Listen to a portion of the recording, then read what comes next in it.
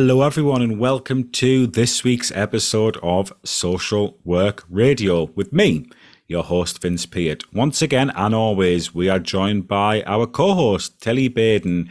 Tilly, my friend, how the devil are you? How have things been since you were last aboard the good ship SWR? Hello, everyone. I'm all right, thank you. I'm back at work after my 2 weeks leave that wasn't really leave because Was I it ended up doing really loads of leave, work. Tilly? I mean, was it really? Were you wasn't. really off? You weren't really, were No, you? no. I was just taking holiday, but then, doing a lot of independent work. So, yes, it doesn't feel like I've had a break at all. But on the plus side, I got a new tattoo, so I'm very pleased with that. Although it's in its itchy phase at the moment, so I'm trying my best not to scratch my arm because it's driving me mad. I've put my cream in the fridge to try and get it soothing, but it was a beast of a session. It was 5.5 hour session. Wow, And it's a long session. 5.5 hours is a long session. Yeah. But I'm really pleased with it. It's an Athena Greek goddess with an owl and a spear, and it's on my upper arm. So I'm really pleased with the artist work, but I just can't wait for it to heal because it's not comfortable at all at the moment. Could there potentially be a picture on Twitter? Do you share tattoos on your personal Twitter? There's a lot of horses on there, but I don't think I've seen a tattoo yet. Oh, it's already on there. You'll have to go Oh. over to Twitter and have a look. Wow, Yeah, I wow. posted it a few days ago. I'm not really into Twitter that much these days. I've fallen off the tweet wagon. Ah, well, I'll have to. That's what I'll be doing tonight, listeners. I'll be having a good look at Tilly's flesh on Twitter. That sounds very wrong, but not in the context of we'll what I've said. If you were just to clip that singular bit out of the podcast, of course it could be edited to look somewhat untoward, I would say. But in the context of what you've said, perfectly normal thing for a human being to say. Okay, all right, I'll let you off. Anyway, how have you been? What have you been up to? Well, I'm still heavy. I'm still heavy into the camper van till it ain't gone away. You know me. You've known me a long time. You know, I get fascinations. Sometimes they last a couple of days. Sometimes they last a couple of weeks. Usually when they're lasting like more than 2 weeks or so, I'm generally captivated by it. So I'm not going to get a micro camper anymore. I'm gonna get just a normal camper. My mother and stepfather came over on the weekend. I cooked us a nice leg of lamb. They brought the dogs over, took the dogs out for a walk, and I picked my stepfather's brains because he's a camper van owner like I want to be, and he offered me some advice. So I know the type that I'm looking at, and I've actually got a viewing. I've got a viewing lined up. I'm off to watch the bare knuckle boxing in 2 weeks' time, and where I'm watching that is in Leeds. And there's a camper van that I like the look of. So I'm going to combine having to travel to Leeds anyway with going to look at a camper van, Tilly. And I've also been looking at selling my car. So the wheels are rolling, Tilly. The pipe dream, the pipe's going, and it's now just a dream. Wow. So are you going to then be driving around in a full-size camper van all the time? Well, not a full-size camper van. The style. So I always feel that we open the podcast by me just teaching the listeners or like talking about random things. It's been golf, it's been football, it's been boxing. It's been every time there's just a different thing, isn't there? It's just a different thing. So now, listeners, hear me out about the camper van options. Basically, Tilly, there's three smaller campers that would suit me. One's called a Mercedes Vito. I'm sure you'd go for that, given you're a fan of Mercedes. There's the Volkswagen Transporter, which is also known as the California, if it's a factory-produced camper by VW. And then there's the one that I'm going for, which is the Ford Transit Custom. It's basically a small condensed transit van. Now, I was going to go for a micro camper, but my stepfather made a good point, which is, well, actually, the bigger ones, they're still small compared to like massive campers.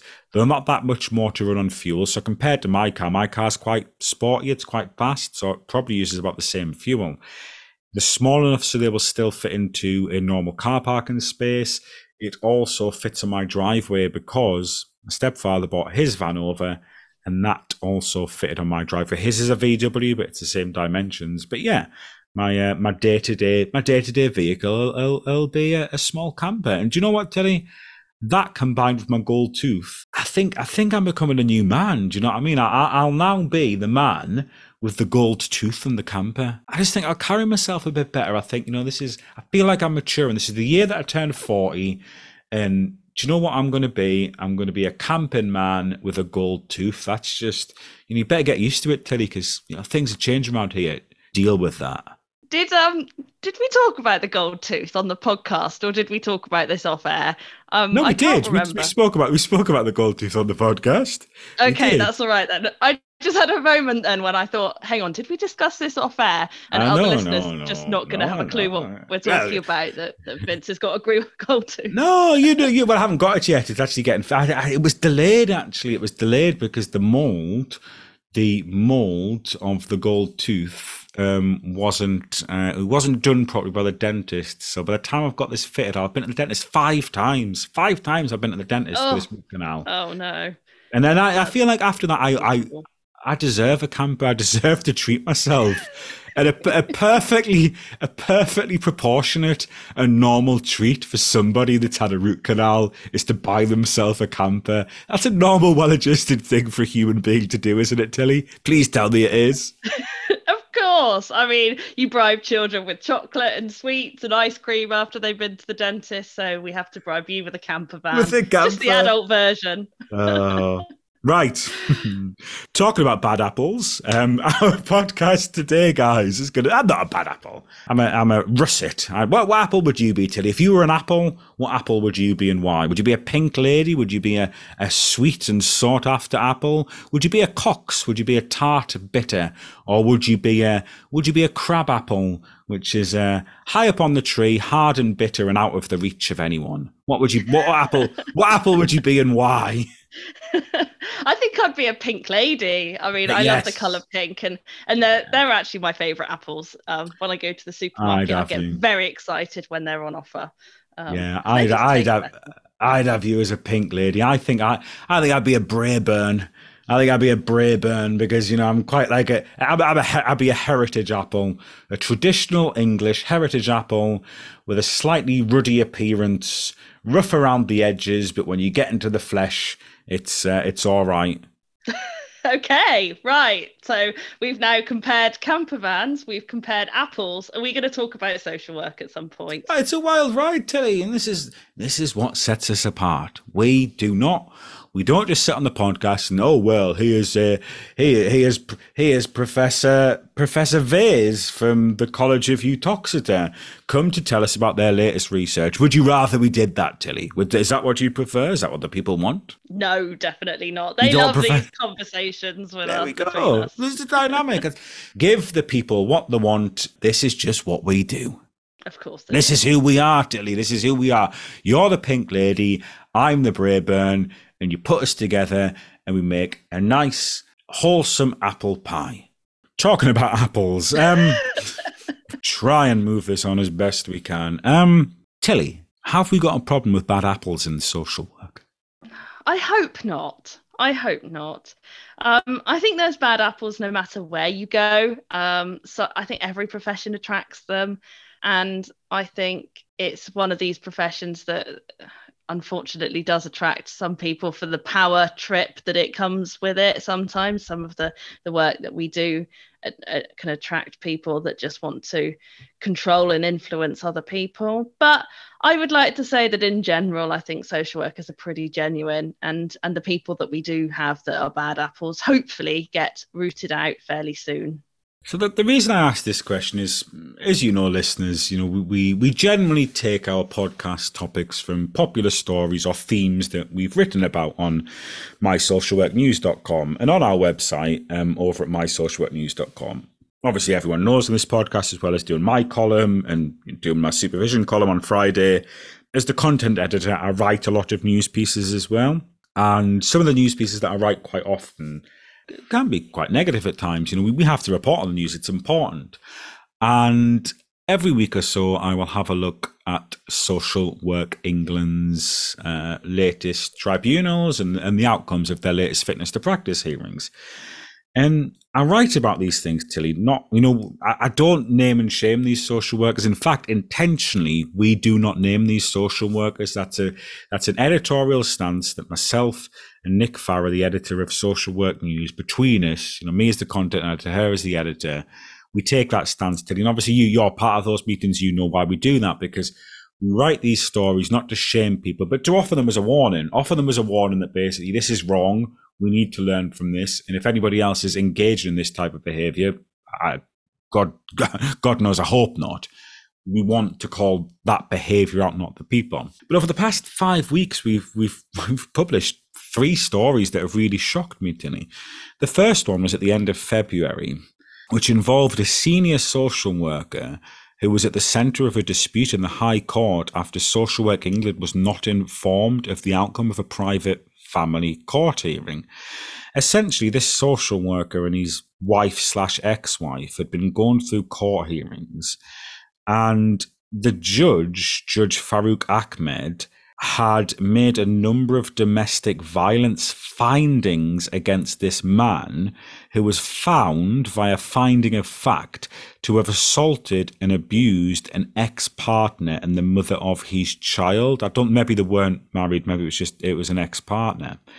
Now, the judge refused to give Social Work England a copy of that ruling, but credit to her, I've got to say, credit to this man's ex-partner, because a lot of people were just giving up on that.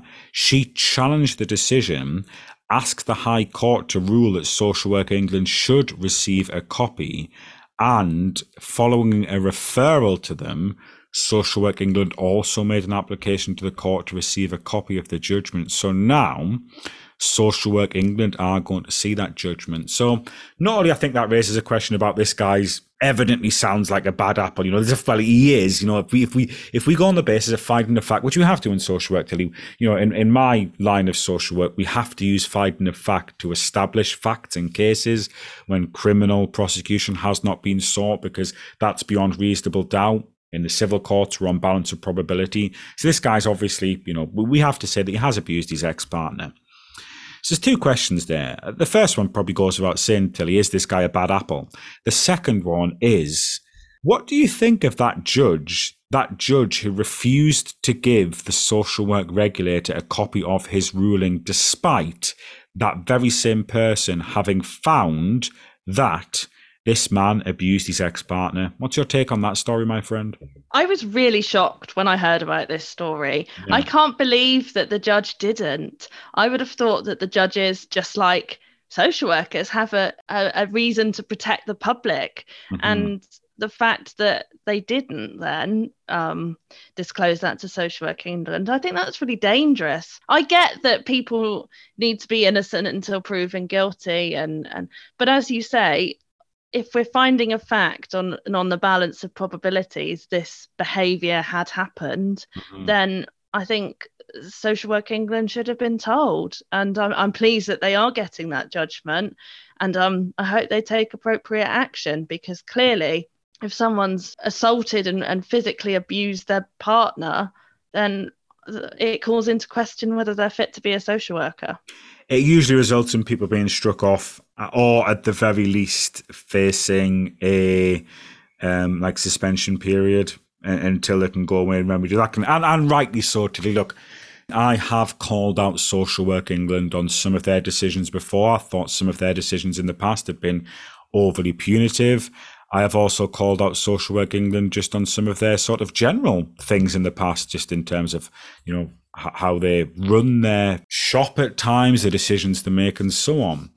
In this position, I think you've got to give them credit. You've got to give them credit for actually applying and seeking this order themselves. And generally speaking, in all of my experience, I think they do get it right. And rightly so, as you've said yourself there. If somebody is capable of abusing their own partner, then what on earth are they capable of doing to vulnerable clients and the people they work with who they've got control over, or even people in the workforce who are perhaps below them and have got superiority over them? It doesn't look good, does it? It doesn't breed for a harmonious workplace and a good social work profession if people like that are allowed to stay. Is that fair to say? It is. And how can they go about working with people where domestic violence is an issue in their lives, whether they're a Exactly. child social worker, adult social worker, safeguarding, whatever? We all have a responsibility to call out domestic abuse. And if they're doing that at home and obviously condoning it within their private lives, Mm. then how can they be objective and work with families where that's an issue? Well said, my friend. Moving on to the next bad apple. This is one where I do question Social Work England's decision. So this, if you guys want to look at this on Social Work News, it's from March the 1st.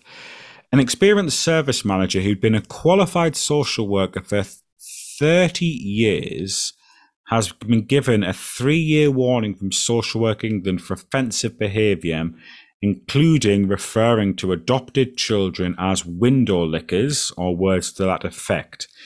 The man was employed as the head of a regional adoptive service where he was accused of making offensive comments such as, I'm just going to read out some of these, and apologies in advance for the things that I'm going to say here. These are literally taken from a Social Work England order on this matter, their own recording, and I'm reading them out as we've reported them on Social Work News. They are certainly not my views, and it does not sit easy with me having to say these things, but I think it is important we hear these things simply because of how distasteful they are and to know this is going on. So in November 2017, this man had said, "Can we be mindful of the age we employ? Don't employ a woman who is going to get pregnant, go off and come back part-time."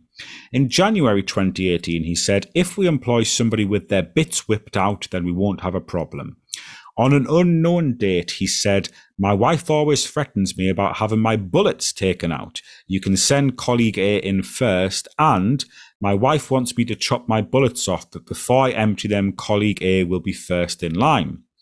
To colleague C on an unknown date, he said, "Every time I see you, you get fatter. Oh, you are getting fat, and you are getting fat every time I see you." He called colleague D a stroppy Jewish woman. He called colleague E Paddington Bear. He said to colleague F on an unknown date, "Why don't you wear a short skirt like person A?" To colleague G on an unknown date, he said, "Your laugh is infectious, yeah, like gonorrhea."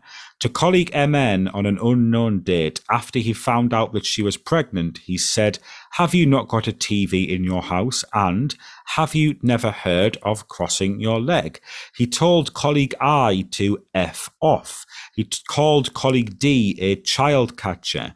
He told colleague G that they were effing annoying. As well as that, he referred to adopters as dead wood. He also used words that said that serves them right for being disabled. He also referred to adopters, bearing in mind, Tilly, this man was the head of a regional adoption agency. This man referred to adopters as buyers and sellers. He was given a 3-year warning. Social Work England believed that a 3-year warning, in their own words, was sufficient and proportionate. They believed that the inappropriate comments were on a number of occasions directed towards a number of people with protected characteristics. So Social Work England accepted that these comments were inappropriate, directed at people with protected characteristics, but still felt it was necessary to only give this man, and I say only, Tilly, because I can't lie, I do disagree with this, I can't hide that. Social Work England felt it was sufficient to give this man a 3-year warning. If you were in a position where you were deciding what should happen to this man, given he's been a social worker for 30 years, you would think would know better, given his position as the head of a regional adoptive agency, what message does this send out that we as a social work profession can hear these words, can accept that that language is offensive, is targeted at protected characteristics, but decide that a 3-year warning is sufficient? What's your take, my friend? I mean, I'm disgusted. I think, how can someone in this position of power be still practicing as a social worker. This isn't a one-off comment either. No.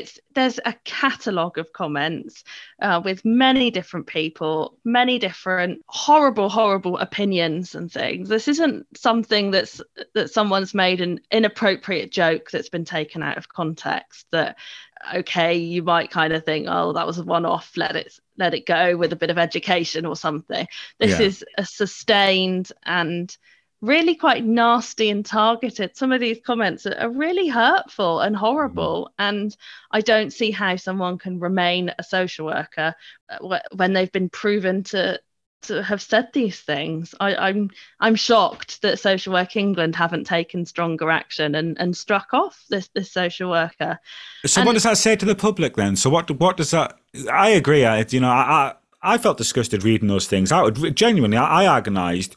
Do I even want to read those things out? But I felt I had to, Tilly, because it's so horrific. I need people to know what this man said and what, essentially, he might not see it like this, and Social Work England might not see it, but I've got to be honest, it seems like he's gotten away with it. Because a 3-year warning, the things that people get warnings for, I've seen people get warnings for being late with case notes, slipping behind on assessments, not doing statute visits in time. And when you read the judgment, these people are saying, well, I was very stressed, I had mental health issues. Yet that's the kind of thing that people generally get a warning for. So my question would be, Tilly, what impression does that send out to the public about our profession, that we can hear these words, we can accept this man's done this, we can rule that he's done this, but we're just going to give you a 3-year warning. Crack on, do what you like, but you've been warned, don't do it again. It's disgusting. I really don't see how this is a justifiable position.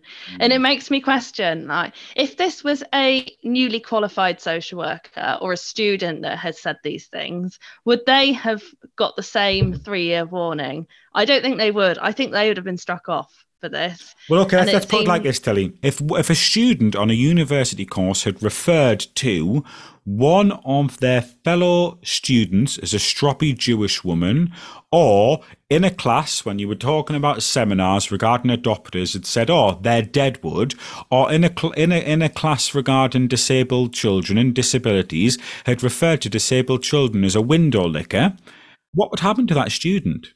They would be off the course straight away. Bingo, I can guarantee it. Of course. And why is it that any different for someone that's been in a profession for 30 years who should know better? That's the key. For me, the punishment should be stricter. The punishment should be stricter because that he does not have the justification of ignorance or not knowing better. Okay, Tilly, let's move on to our third and final member of our monthly Rogues Gallery. This could maybe be a regular feature. Would you think this could be a regular feature on the podcast, Tilly, like the Rogue Galleries of social workers? Well, I hope not, because I hope there's not more many out there. But it could be like one of those local news features, and it's like your county's most wanted with the mugshots on social media. So maybe.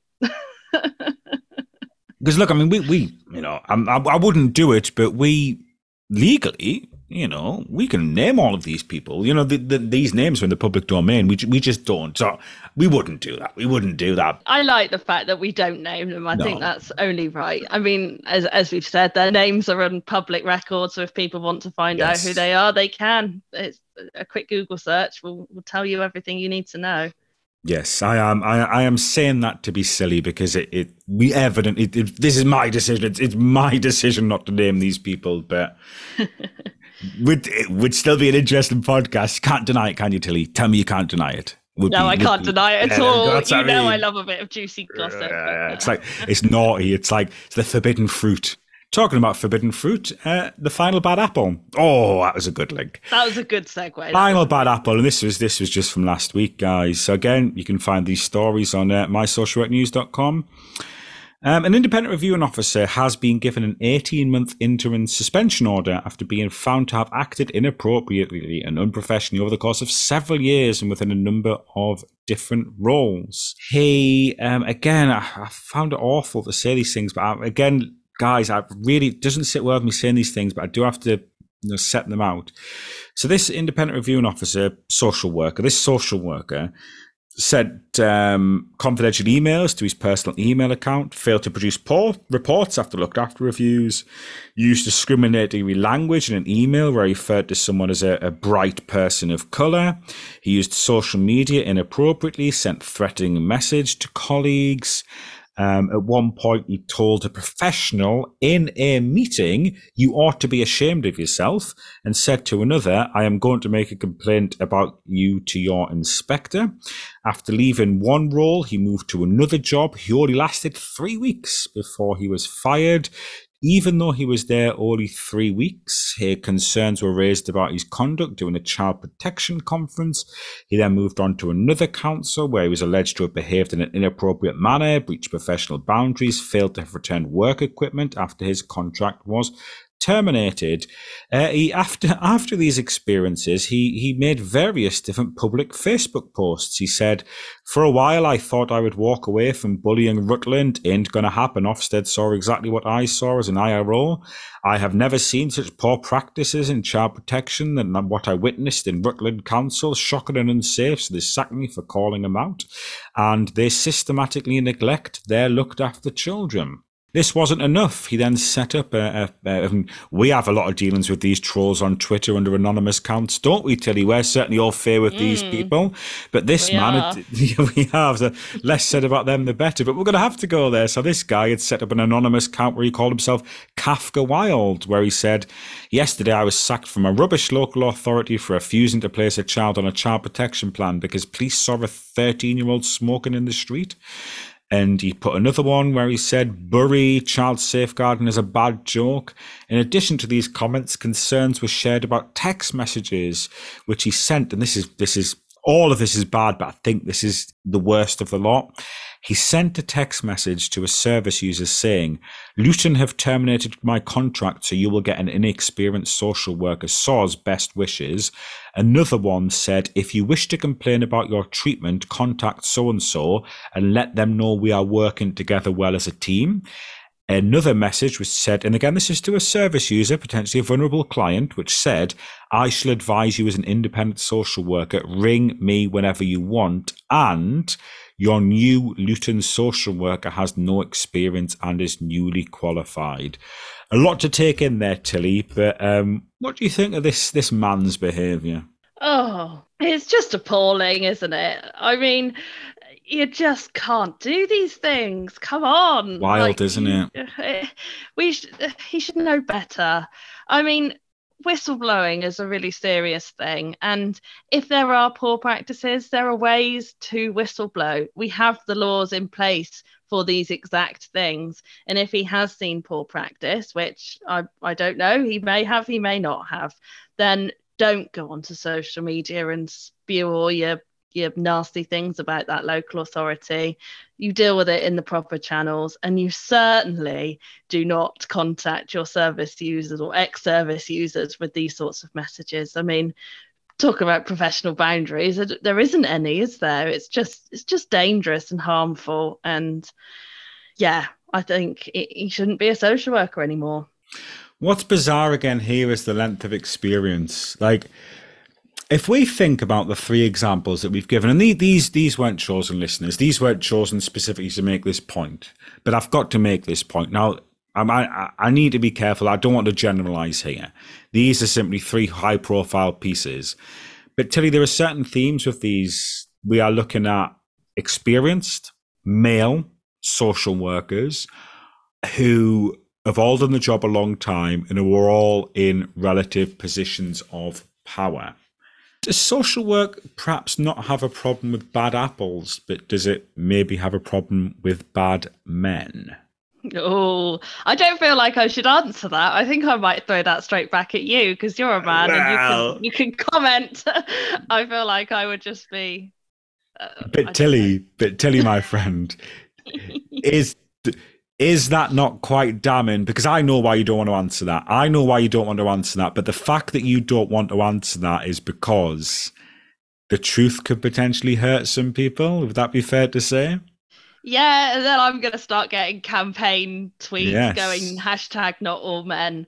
And of course it's not all men, but Mm. I mean, you can't help but draw some of these parallels, can you? I mean, these are the three most high profile cases that we've had in the last month or so, Mhm. and all men.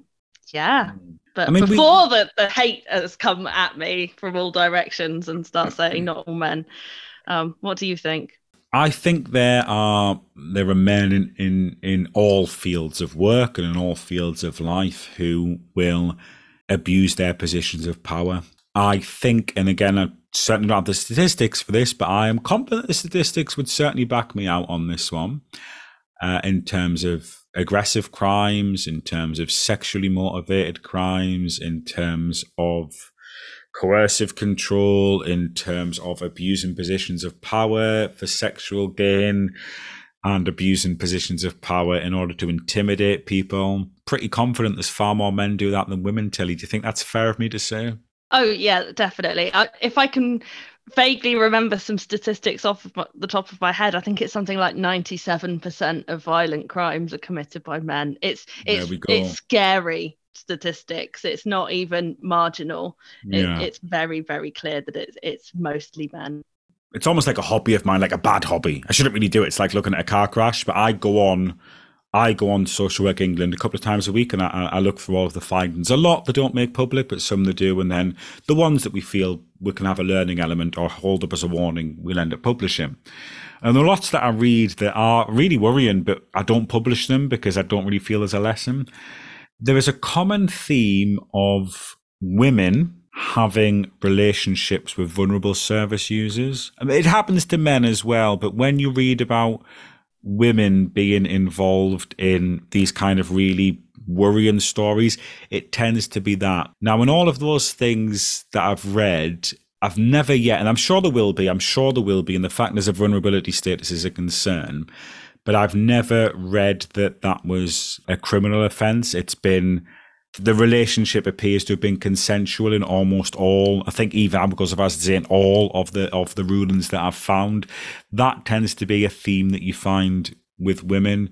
You don't get the same themes that what we've read today regarding significant abusive behaviour, significant derogatory language, poor treatment of colleagues, and domestic abusive partners. You certainly see that a lot more in men. But I'm not going to push you on that, Tilly, and I don't want to say more because we've had an article that we published on the website, a couple of years ago now by one of our columnists, and that faced a lot of backlash because that columnist basically made a point. And this isn't my point, listeners. Don't go, not all men in me. I am a man. So I'm one of you guys. I'm one of you. I get it. The point I'm making is that when we had that column, essentially its point was there are sleazy men in social work. And I read the article, and as the content editor, it's kind of up to me what goes up. And I thought I'm going to publish that because I have to be honest, Tilly. I have to be blunt here. I have met a fair few sleazy men in social work. I have. Do I dare ask if you have? Yes, I have come across several. Yes. I've come across a type of man in social work who thinks that because he is in a female-dominated profession that he can laud it. And I wonder if some of these examples that we do offer up from Social Work England about the extreme end of that behaviour could potentially be bred from a sense of misogyny. Yeah. Do you buy into that theory? Yeah, I do. Yeah. It needs to be challenged. It certainly needs to be challenged. And look, Telly, I've been accused of being a lot in my 10 years of social work. I've never been accused of being sleazy. I've never been accused of being a bully or violent towards anyone. I have never been accused of any of these things. Probably the biggest accusation that I get is that I'm accused of being weird for going into the team and start telling people that I'm getting a gold tooth, I'm getting a camper van, and that I am really looking forward to getting a soup funnel this Christmas. or leaving your male colleague out from buying Valentine's Day. Yes, that's how I get into trouble. I get into like a childlike trouble. I get into a childlike trouble for not necessarily being able. Basically, when I get into trouble, it's because I try to do the good thing and it goes wrong, almost like a Mr. Bean style character. That's what I'm accused of, as a naive sense of misplaced trying to make people laugh or trying to brighten the mood. The class clown. That's what I am. Do you know what? My entire life, Dilly, since I was about 6-year-old, my number one goal every morning is, can I make girls laugh? Yeah, I know. That's all I want to do. That's just all it. You want to do. That's my goal.